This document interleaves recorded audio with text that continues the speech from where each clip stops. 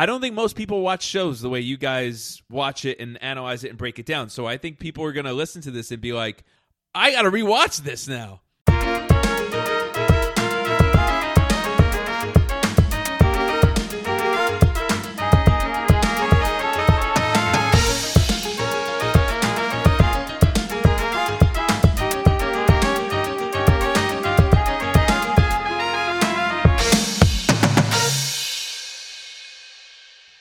All right, welcome to the Monarch Experience Podcast. Here at the Monarch Experience Podcast, we are giving students the platform to be able to voice their opinions about what matters most to them. And today, what matters most to them, it's Cobra Kai Season 4. You haven't watched it yet? Pause this episode, because not only are we going to be breaking down major plot points, character arcs, as well as predictions for Season 5, favorite scenes. There's going to be tons of spoilers, so pause this. Come back to it once you finish watching Season 4. I am your host, Mr. Ancona, and I am so pumped for what we've got coming down the line. The content creators are hard at work, and it kind of hit us that we've got, as of this recording, we've got about 50 days until the Monarch Experience Podcast hits our 50th episode. That is mind-blowing, and I won't get too sentimental right now and start reflecting and thinking about how far this podcast has come, how many students I've gotten to chat with that maybe I would have never have gotten to talk to with this podcast, or how many students I never got to hear this side of them if not for this podcast and not for being able to do episodes with them. So I'll save all that sentimental stuff, the sappy stuff, for another time. But what I want to share with everybody is that if you follow us on Snapchat at the Monarch Experience Podcast, you will see that I am going to be posting a story once a day over the next 50 days in culmination or in a countdown to when our 50th episode of the Monarch Experience will be released, which is going to be, if all things go according to plan, Wednesday, February 23rd. And not only will the 50th episode be this gigantic celebration and delve into how we create content and how to create content in general, so it won't be just podcast related, but stuff that if you're a content creator or an aspiring content creator, that you can hopefully take from this episode, which will of course be featuring our content creator specialists, Umar, Sriya, and Rohan. But we also are going to be unveiling and launching something that you, our audience, are going to love. And maybe there was a hint as to what we're launching, what we're unveiling, but it's big. It's going to be huge. We've already launched our TikTok account. You can follow us on TikTok at MonarchXP. And of course, if Twitter is your thing, you can follow us on Twitter at TheMonarchXP as well. 50 days, 50 stories from each episode that we've recorded here at the Monarch Experience. I'm going to share some behind-the-scenes information, some never-before-told stories from each episode, the recording experience, some funny stories about maybe the students in general, stuff that happened while we were recording, stuff that happened leading up to it, or just kind of my memory or insight into what each episode was, the inner workings of each episode. So without further ado, check that out on social media, and let's dive right into chatting about Cobra Kai Season 4. I can't wait. We're talking about Cobra Kai Season 4, and I am so excited because much like many of you out there, I'm sure you binge-watched this thing in a matter of days. We've got two or three incredible guests today on this episode reviewing Cobra Kai Season 4. We've got returning, you may remember her. Of course you would remember her. She's unforgettable. We've got Rika returning from our review of Season 3. Rika, want to say something to our audience? Hey, everybody. Hey, everybody, it is. We've got Ben. Ben, say something to our audience. Well, everyone, welcome to the Cobra Kai Season 4 review. Wonderful. Ben, I think, is the one who kind of, Ben and Rika, we were like, I guess we're going to have to scrap the getting to know you question because of time, and I didn't really think of one, so who cares? And Ben and Rika had the great thought of, We don't need one. We all know each other. Everybody knows everybody. So it's perfect. Exactly. So I guess the big question to ask is, how quickly did you watch Cobra Kai Season 4? 2 days. 2 days. 2 days? 2 days. All right. I wish I could say 1 day. If I didn't watch it with my family, I would say 1 day. But unfortunately, well, not unfortunately. Well, it's unfortunate in the fact that it took 2 days, but it's unfortunate that we couldn't watch it in 1 day. We watched 4 episodes the first and 6 episodes the second. Ben is walking that statement back because he knows his parents are probably going to listen to this when it comes out, right? Yeah. Unfortunately, my parents holding me back from doing the things I love and watching 10 hours of TV consecutively. Maybe a little less. I actually calculated it was 5 hours. Thank you. Really, that's it? Yeah. Yeah, because half-hour episodes. Yeah. I mean, look, half-hour episodes. Love that. That is the way to go. No filler, all thriller, like Jerry Lee Lewis would say. References you guys are not getting at all. All right, so let's jump into this. Cobra Kai Season 4.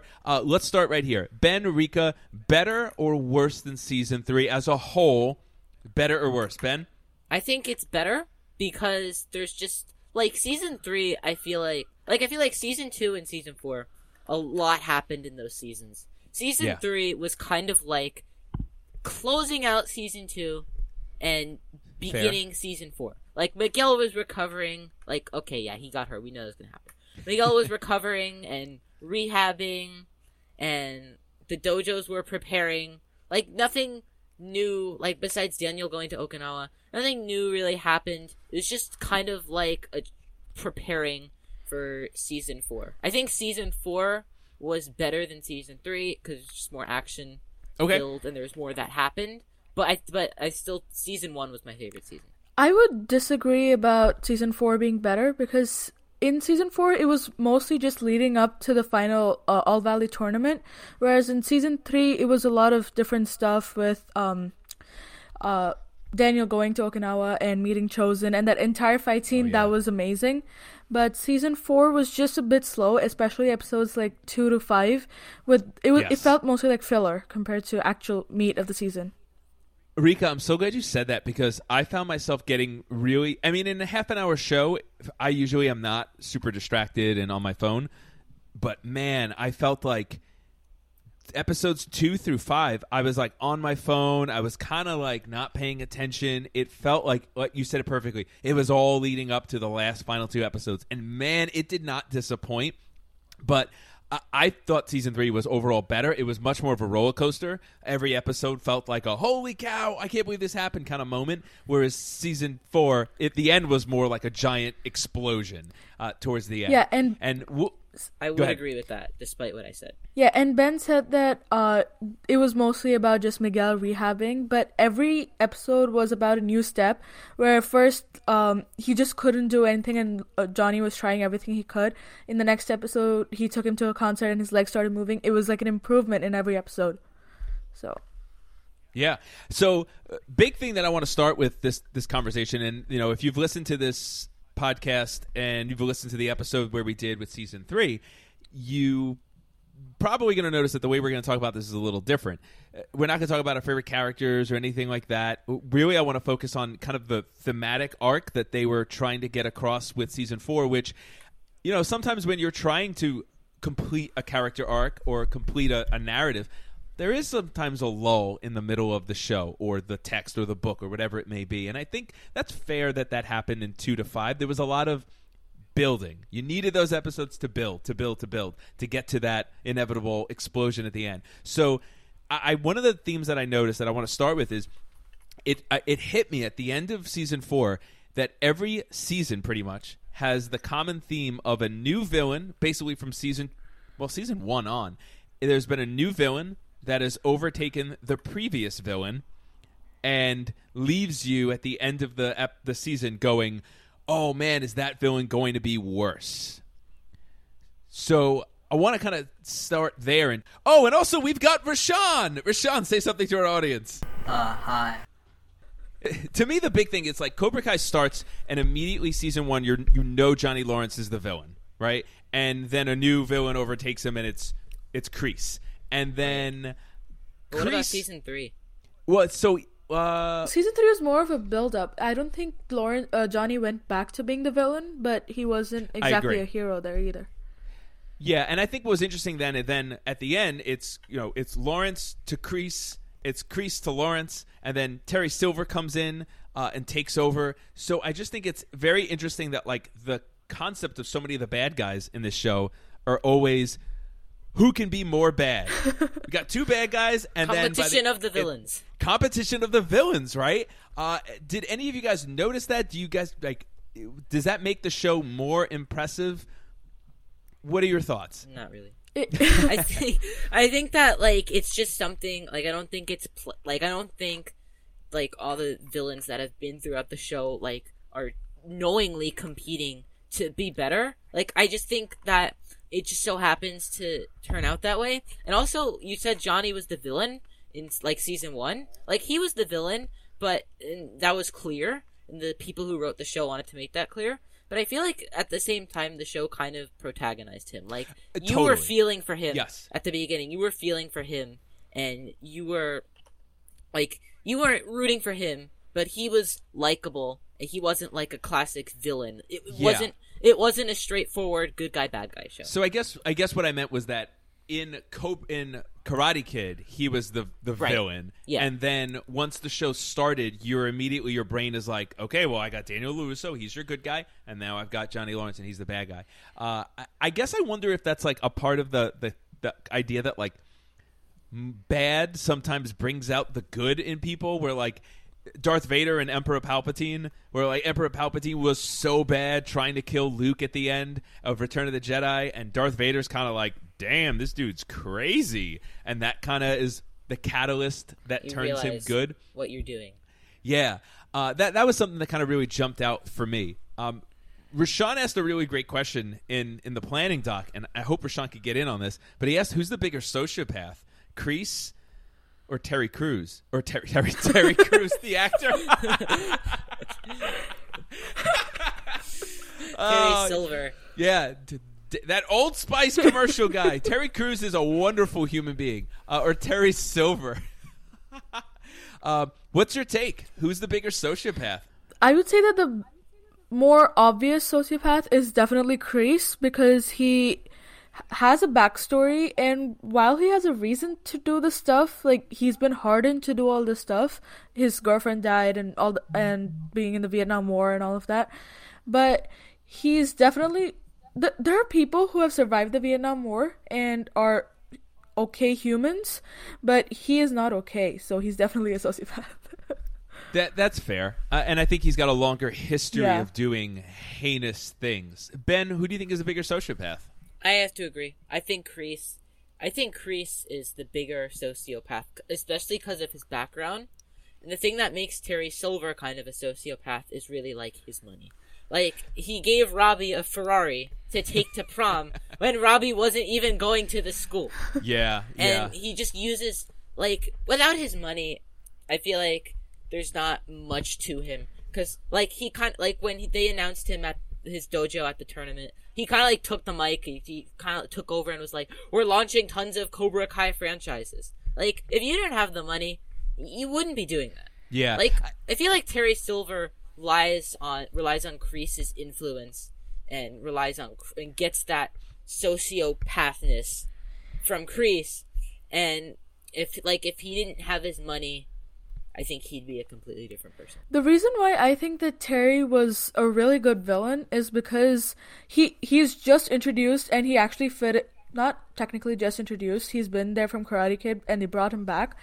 And he throughout the entire series, he's basically shown as the one who's trying to one up Kreese, because he's been put down the entire time. He's like, you're wimp. You're not as good as I am. I'm the one who saved you, and stuff like that. And he's constantly trying to prove himself. And when he gets that, he builds all that money. He knows that he's trying to prove to himself that he's better than Kreese.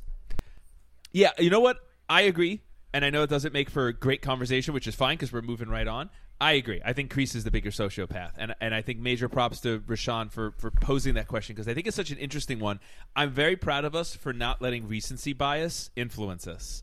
With the last scene where Terry Silver, not Terry Crews, it makes this just such a horrible decision to get Kreese, to frame him and to abuse Stingray like that. I'm so glad that we still stuck with Kreese is still worse of a guy, but we'll get there because I feel like I'm kind of rooting for Kreese at the end. But is it really like maybe I just missed something? When Stingray was in the hospital and the FBI agent said, "Who did this to you? We'll make sure they never do it to you again." Yeah.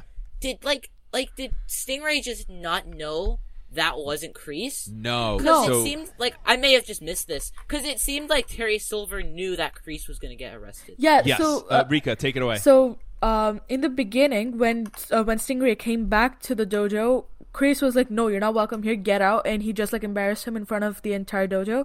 Right. And he came back and he found Silver in the back of the dojo, and he's like, take me back.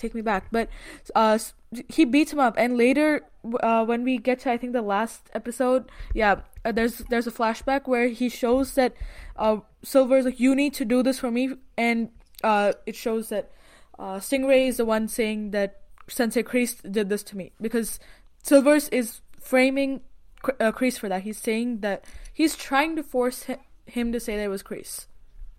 Yeah, and I think Stingray is such a, to not sound nice, he's so pathetic and just wants to be included so badly. There's nothing pathetic about wanting to be included, but the way that he goes, the means that he does to do it, I think Silver knows that this guy is in his eyes, such a loser that I could beat the snot out of him and I could then get him to do whatever I tell him to. And I think that might be Terry Silver's weakness, where power, he wants this power because he came clean of everything and gained this power through money and financial opportunity and all of that. And he was living this very luxurious but very successful life, but he was powerful.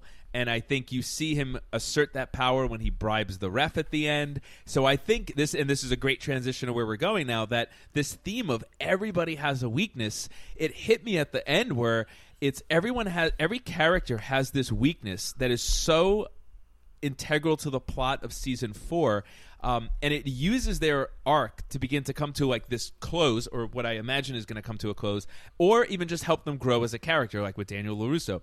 Which character's weakness do you guys think had the biggest impact on them and their decisions? I think Daniel.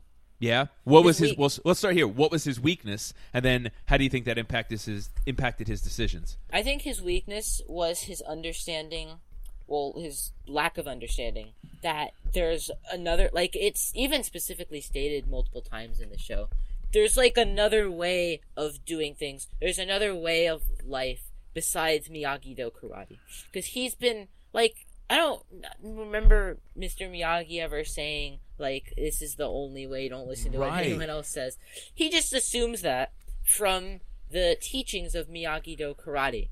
And I think that Sam wanting to learn Eagle Fang and learn both styles opens up Daniel to this possibility that there is in fact another way, and that there's another way of karate, and that his way might not always be the right way. Ben, I think that's so interesting because you're so right. Mr. Miyagi never said this is the only way, but I think as a matter of fact, he probably would have supported that it's not. He actually did. When there's a flashback scene, he's like, "You're gonna have your own way when you grow up. It's not gonna be just this." Yeah.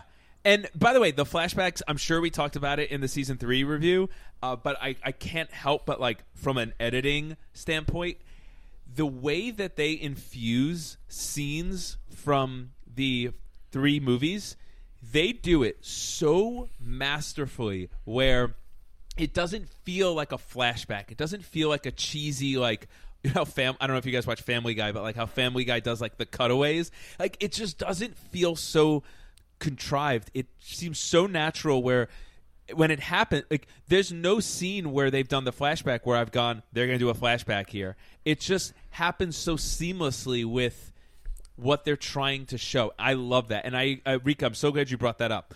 I think I wonder if a part of it and why Sam, Daniel's daughter, is so open to trying new things is because she kind of fits in. Like, she's got this like crowd and clique that she's a part of, and she's popular and she's wealthy, and like she fits in a lot of the society within school. Whereas Daniel, when he moved in the original Karate Kid, like, he was the loner, he was the loser, like he had no friends, he had no place that he could kind of find his way. So it only makes sense that someone like Daniel would then gravitate towards Miyagi-Do karate and then say, this is the only way, because it's the only thing that kind of accepted him. So, in my opinion, like, I've never really liked Sam much. Like, that's just my opinion. But ever since when I watched that scene, like, when she was about to fight Piper, like, I feel like, and like she started to use Eagle Fang techniques, I think that's like what Daniel was really missing. Like, I know, like, yeah, sure, like he would get bullied by Cobra Kai, but like I think he's still like maybe in the back of his head he maybe thinks that like Eagle Fang is still like kind of Cobra Kai-ish. He actually says that. He actually says that I think in the first few episodes he's like, it's not that different. You just say it's different, but you're still teaching what Cobra Kai teaches. Yeah, and I think, I mean, talk about a character who's really stuck in the past. Like, Daniel is stuck in the, like, they even make kind of jokes about it where I think season 3 they went out to dinner and they're like, oh, look at these guys. They're all just reliving the glory days. I mean, Daniel is so stuck in the past. Rashawn, that's a great point. Johnny Lawrence, to me, I think, is one of the more fascinating ones just because everything that Ben said earlier about him being the antagonist, but kind of turning him into the protagonist. Like, you feel for him. You feel for him. Like, you want him I don't think every time Johnny Lawrence screws up in the 4 seasons, I still find myself rooting for him because I'm like, man, this guy's got a good heart, but he just doesn't know how to do anything right, like, ever. And his weakness clearly is, like, wanting to be the father that he never had. And you see that with his relationship with Robbie. Obviously, that's his biological son. And then you see that with his relationship with Miguel, where he's trying to balance being a father and father figure for both of them. He's failing at both, like, most of the time. And not all of it's his fault, but, like, that scene where he calls Miguel Robbie in the hospital was heartbreaking because it took me an extra second or two at first, and I was like, whoa, oh, no, Miguel. Like, how could you do that to Miguel? But, again, everybody has a weakness, and I think staying on that theme, it's Johnny Lawrence's, to me, is just so interesting because unlike Daniel, who's trying to live in the past, Johnny Lawrence is trying to, like, correct all of the stuff that's happened in his past. Miguel needs a father figure too because he doesn't know his dad, and that's how Johnny and Miguel are connecting. And when he sees the relationship that Sam has with her dad, and how Daniel's, like, when she takes over the company and everything, he sees that she has that money and he doesn't think he can afford all that, and he's constantly in that I'm not good enough type of phase. And especially when he breaks his spine, and then during the All Value when he almost, like, crunches that up when he gets hurt, I think he feels kind of scared that he's still not ready and not good enough, so he just absconds and runs away. Ooh, look at the word choice right there. Absconds. Yeah. And he so is, I think you've seen that a lot with his weakness throughout the entire series, not just season 4, feeling like he's not good enough. I mean, I think we're going to see that unfold enormously in season 5, where he goes off to find his father, who doesn't know he exists. Like, I kind of missed that for a second there because I got a notification on my phone. I was just there, and then when she just says his dad doesn't know he exists, I was like, what? Yeah. I think Johnny's gonna save him. And I think that would be, one, strengthening that weakness, kind of that redemption story, and then hopefully that's him putting all the wrongs, right. Rashawn, which character's weakness do you think has had the biggest impact on their decisions, or what character do you want to break down for a little bit? Probably Hawk, because, like, after let's talk about Hawk. After that, like, how, like, Cobra Kai just shaved his, like, mohawk off, like, that was basically his whole personality. That mohawk, that tattoo, that was his whole, like, that's what he rocked for, like, ever. And then like the disrespect like Cobra Kai put on him, like that like backfires on him so much that like it ruins his confidence, his ego. Like he was like quitting karate for like a long time. And to be honest, I feel like he was treated really badly in season 4 because like in season 2 and like season 1, like during the first All Valley tournament, he like nearly like, although Robbie isn't like that experienced yet, like he got training from Daniel, and like he like even who was it? Daniel said that he was like better than him, right? Yeah, he said that like he was better than him when he was like a child. To Robbie? Yeah, to Robbie. Yeah. Yeah. So like the fact that Hawk nearly beat him, but like the only reason he lost was because he like gave an illegal kick. I feel like he got like downgraded by the past season. Yeah, I think a part of like with Hawk too, his arc in this season was, you know, his weakness being the, I guess like the shield or the facade. The facade that he kind of put up with the tattoo and with the mohawk and with the, you know, all of that like personality to just compensate for. Don't forget what we originally saw him as. Like he was this like introvert who was so afraid to like talk to anyone or to put himself out there. And I think, you know, he kind of put up this facade, like Rika said. I love that it was horrible. Like we actually thought that they were going to tattoo Cobra Kai on him. That would have been. It would honestly be cool to have a snake as a tattoo, but it would. But realistically, I don't know how effective it would have been because how do any of the kids know how to tattoo? Tattoo? And plus, like, what's the point? Like, you're not showing your back more than half the time. Yeah, exactly. Right. They took away what he thought was his identity. Exactly. Again, so that was so enormous for him to grow, and I love characters that have layers, and I think Hawk now has so much more layering to him, especially where he's sitting with his friend Dimitri, and he's showing him that video with like the binary bros. And he's like, "You're a nerd, like that's who you are, like, but I love you." I love that. What other characters you guys want to break down as far as their weakness? Kreese? Yeah. Okay. I was about to say that. What's his? What do you think his weakness is? Johnny. I think his weakness. Johnny? Yeah. Ben, what do you think? I agree. Rashawn? I think his weakness is messing up.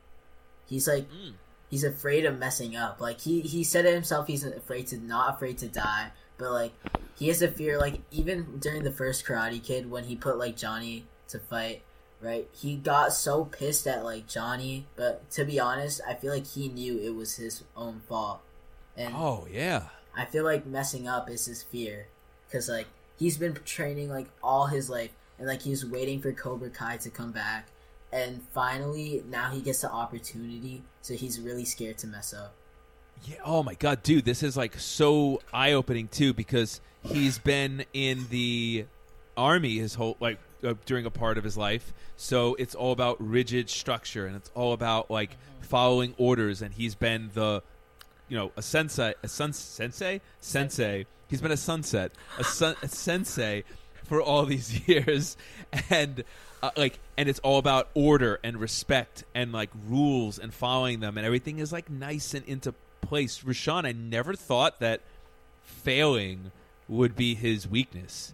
Yeah, like I the first time I thought about that was like during season 3. Remember like the flashback they had when he was like about to like when they were telling him like pull the trigger on like what was it, like that thing, like the bomb thing or whatever, like, and then remembering, and then like vaguely familiar. It was during the Vietnam War, and then they got surrounded by they got surrounded by like Vietnamese soldiers, and then he didn't. That was a pull flashback it, quite a few seasons ago. Oh, it was? Yeah. I thought it was season 3. Maybe I think it was season 3 because we didn't know about his past until season 3. It was at the beginning of season 3, though. Yeah. Okay.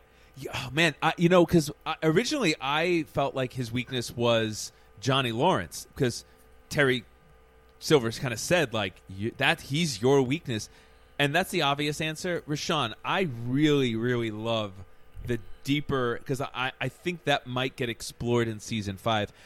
Ben, Rika, what about Johnny Lawrence being his weakness?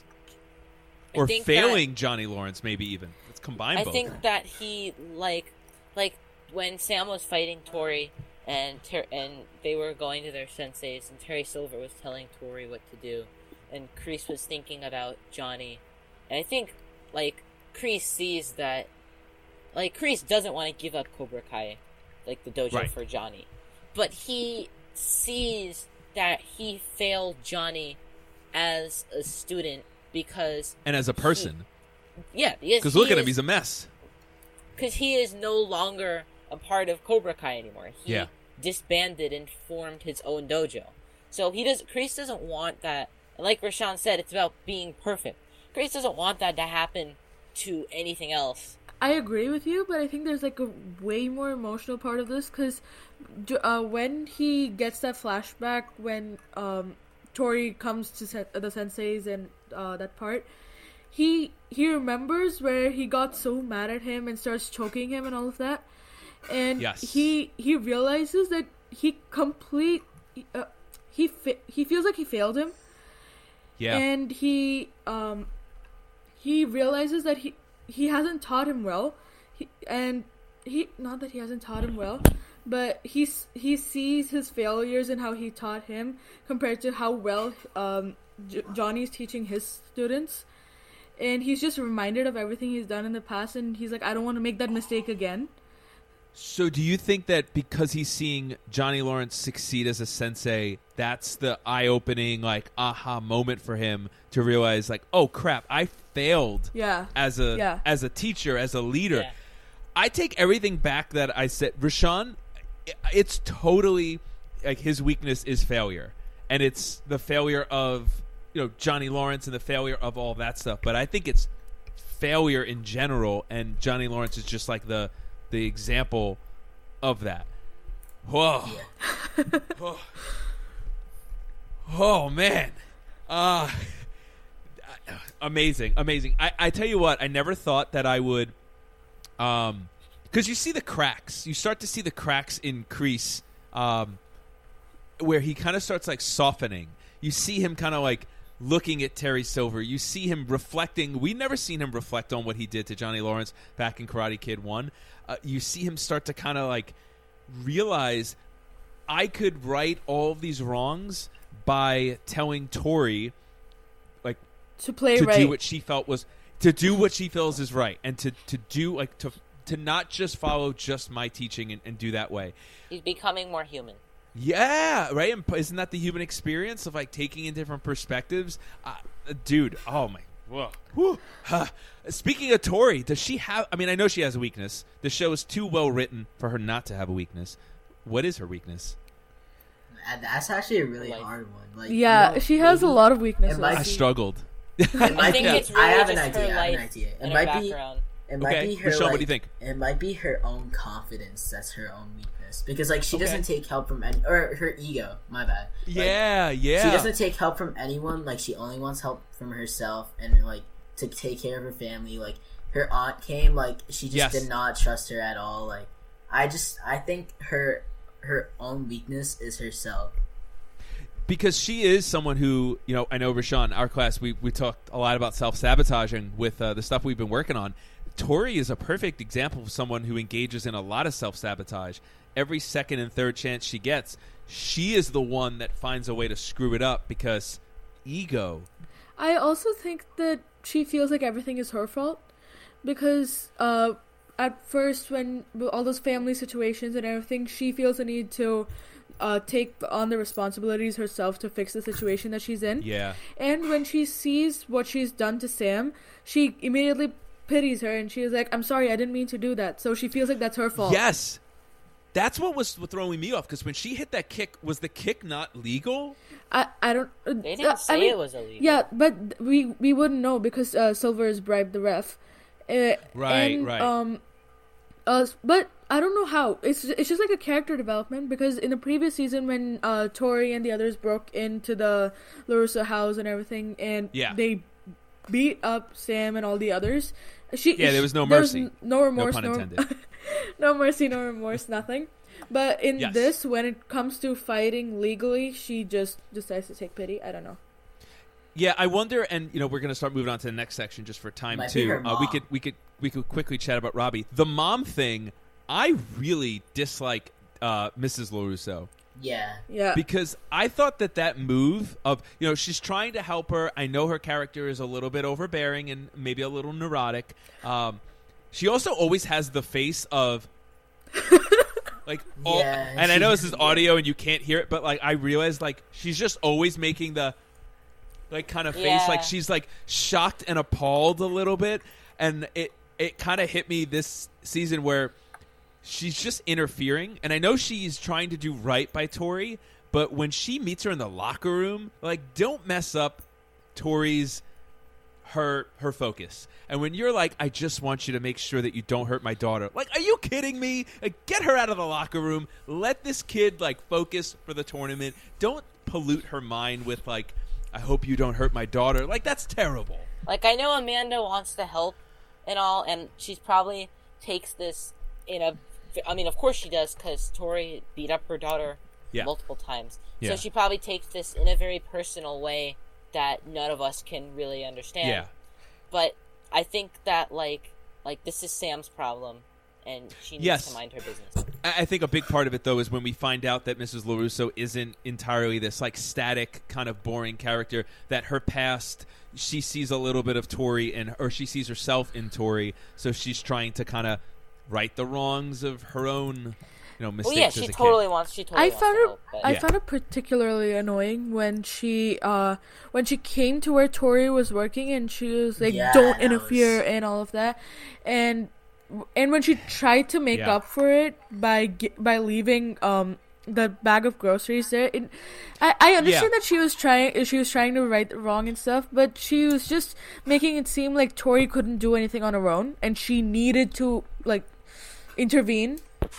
Yeah. And Tori's not the kind of person that is going to respond to that. I totally understood. I mean, obviously, I don't think any of us are going through that, but I totally understand why Tori got so mad at Amanda and just, like, coming into the LaRusso, like, the auto shop thing, and be like, "You can't do this to me."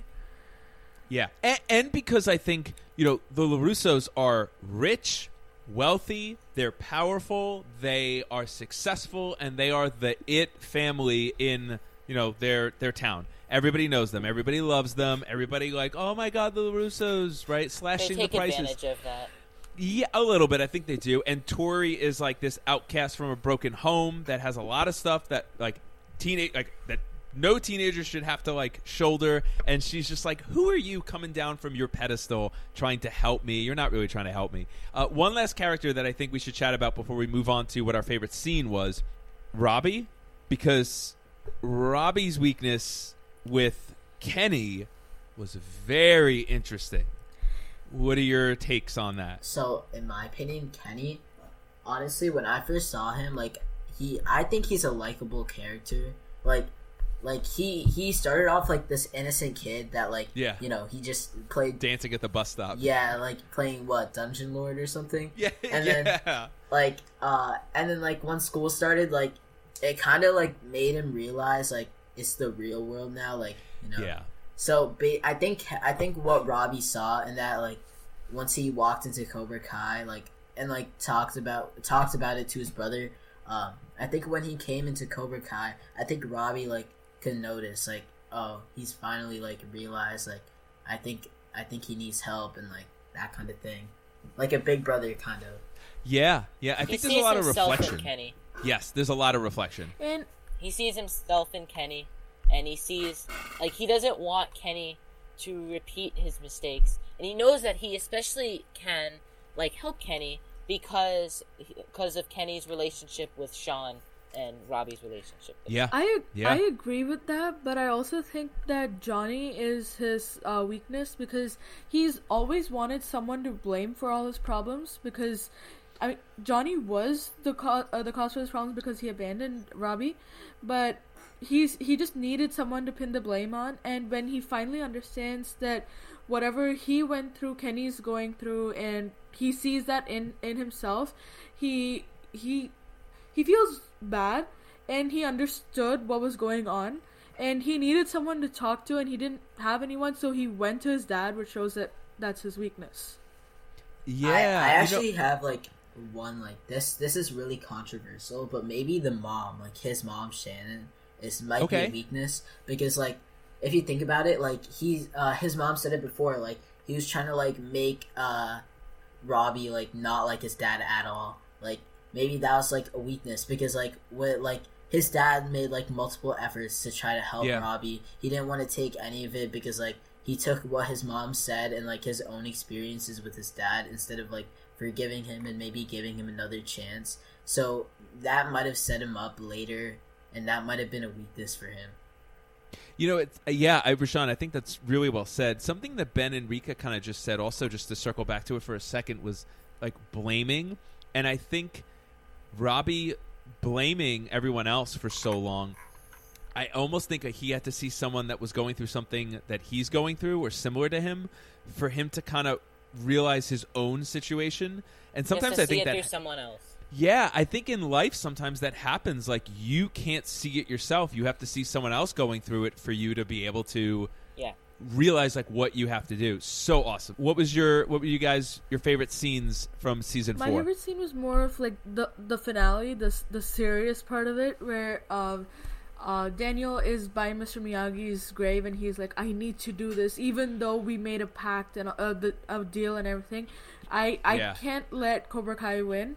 And I thought he was just like being like motivational to himself and just talking to Mr. Miyagi and remembering him. Me too. But when it like zoomed out and showed Chosen, I just started screaming. Because I forgot about Chosen. I technically forgot about him too, but his Miyagi does the secrets and everything. Even though he taught Daniel, it's not gonna be as good because he directly learned it, and he knows what to do. So I feel like Miyagi-Do and Eagle Fang, when they come together completely, it's gonna be a lot stronger as a whole with Chosen in it. Yeah, and I wonder if Chosen will be kind of the glue to keep Johnny and Daniel from inevitably imploding again. And I don't think they will implode because I think they did that in season 4. So I think it'll be different season 5. Ben, what was your favorite scene from season 4? I liked I couldn't really think of one in particular. I liked all of the scenes where Daniel and Johnny were working together. It was just like cool to see how these villains, they weren't, Daniel wasn't a villain, but how these people I don't know. They're not villains working together. Yeah. How these two completely different people in Karate Kid are united together by their hatred for Kreese, and I like to see them work together. And I don't know why, like, a lot of the fight scenes I just thought were, like, funny. Like, I don't know why. Like, I mean, besides the one where Terry Silver's beating up Stingray, I just couldn't help but laugh at all the fight scenes. Because it just seemed, like, so just stupid to me. Like, even though it was real, and I know that, just watching it just seemed so stupid, and I couldn't help myself from laughing at it. You know why? All I could think of was, I don't think if we went to 100 karate matches, I don't know if we would see any karate that looks anything like what we saw in the show. And I was actually... Like, it was like Street Fighter. I was surprised for the All Valley tournament. I understand that it's a big deal, but I didn't expect that many people to come out to watch karate. Yeah, and also Carrie Underwood is not what I think of when I think of karate. I was like, what is this? I did karate, I did karate for 8 years, and then I stopped. Did you? Yeah. So I know a bit about it, and to be honest, there's some similarities, but it kind of what I saw from watching Cobra Kai, it's a lot of it. They maybe I think they took the aspect of karate, some moves that they used are actual karate, I don't know, the kicks. Some of them they do is from karate, but some of the moves they do are also really dirty. So I think they just mixed those two. And made it. My wife and I were Googling what's legal in karate. I'm like, so Rashawn, maybe you can answer this. Can you kick a dude right in the face? No, you can't. Okay, yeah. I'm like, there's no way you can have kids competing and you just got kicked right in the face, you're knocked out. Point. Yeah, it's way different. So exaggerated. It's so there are you can maybe hit people in the head a little bit, Not directly in the face. You can't. Sure. Maybe to the sides you can, but it would be like something that wouldn't hurt. It would be something that would just be like a tap. Or right. But like if you actually wanted to like get a point, you'd have to hit their chest, their sides, sure. legs, like the sweeping thing they do in the show, like that. I don't think that's allowed. Like I think there's like other things that are allowed, like maybe like bringing them to the floor, but like that sweeping thing, that also you can't do. But yeah, I love the portrayal of like these things. Like whenever there's like if there's like a wrestling movie, like not professional wrestling, but like amateur wrestling, they'll always exaggerate it where people are like suplexing one another. It's like, that's not allowed. That's not how it works. Rashawn, what was your favorite scene in season 4? In my opinion, I thought like, when Robbie was talking to Kenny that one time, but maybe the more I thought about it, maybe Robbie versus Kenny, or maybe when Johnny, like when Terry told Johnny to meet up with Terry, or said the address, and then Johnny came, and then Terry like beat him. Oh yeah, and then, yeah. Like I saw Kreese in the background. He was like not having it, Like he was like did not want that to happen, and like I think that like Terry's like pathology or whatever like kind of came out there because like he was like so focused on being loyal to Kreese, but Kreese didn't want that to be what he did for loyalty. That scene, Ben, you might like this, and I know I just mentioned this earlier, but like that scene really reminded me of the ending scene in Return of the Jedi, where you got Kreese, who's Darth Vader, looking on as Terry Silver, or Palpatine, is like beating the life out of Luke or Johnny Lawrence, and just like kind of not approving, like, I don't want this. And I think that scene helps humanize Kreese. My favorite scene. It helps him understand. I think it helps him understand. Like, remember that scene? And this is like Terry Silver's weakness too. Remember that scene at the end of episode 7, where Kreese was like, "I'm in charge. You have to stop," and that like really scared Terry Silver. So that's like his weakness, where like being like kind of like dethroned by someone like that is too reliant on his power for something like that to happen. Yeah. And if he loses, he's nothing without his power. Yeah, my favorite scene, you guys went all really intense. My favorite scene was when Johnny Lawrence was at the high school trying to recruit girls to be a part of Eagle Fang. Like, that whole scene. And then when he was like, the guy was like, "Oh, which one's yours?" He's like, "I don't know. I'm just scoping out potential." The guy was like, "Oh my God, what?" Speaking about that. Like, all of that was so funny. And where he was like, just having him lathered up in like the baby oil and trying to get Miguel to flex, and he just looks like a sweaty mess. Yeah. And they're like, "You like that over there?" Speaking of that, like the person, I mean, like Devin, I think that like Johnny recruited, like, I'm kind of not like, we didn't see much action from her. Like, I agree. I thought the fact that she's the only woman in Eagle Fang, and she's not get like any like recognition, and same with like Piper kind of, but like any recognition compared to Tori and Sam. Like, I agree. I thought that was the only part of the season where I actually said out loud, what was the point? I mean, like, I know there was a point, but it didn't feel like they were very important. Now, who knows? They may come and be much more important in season 5.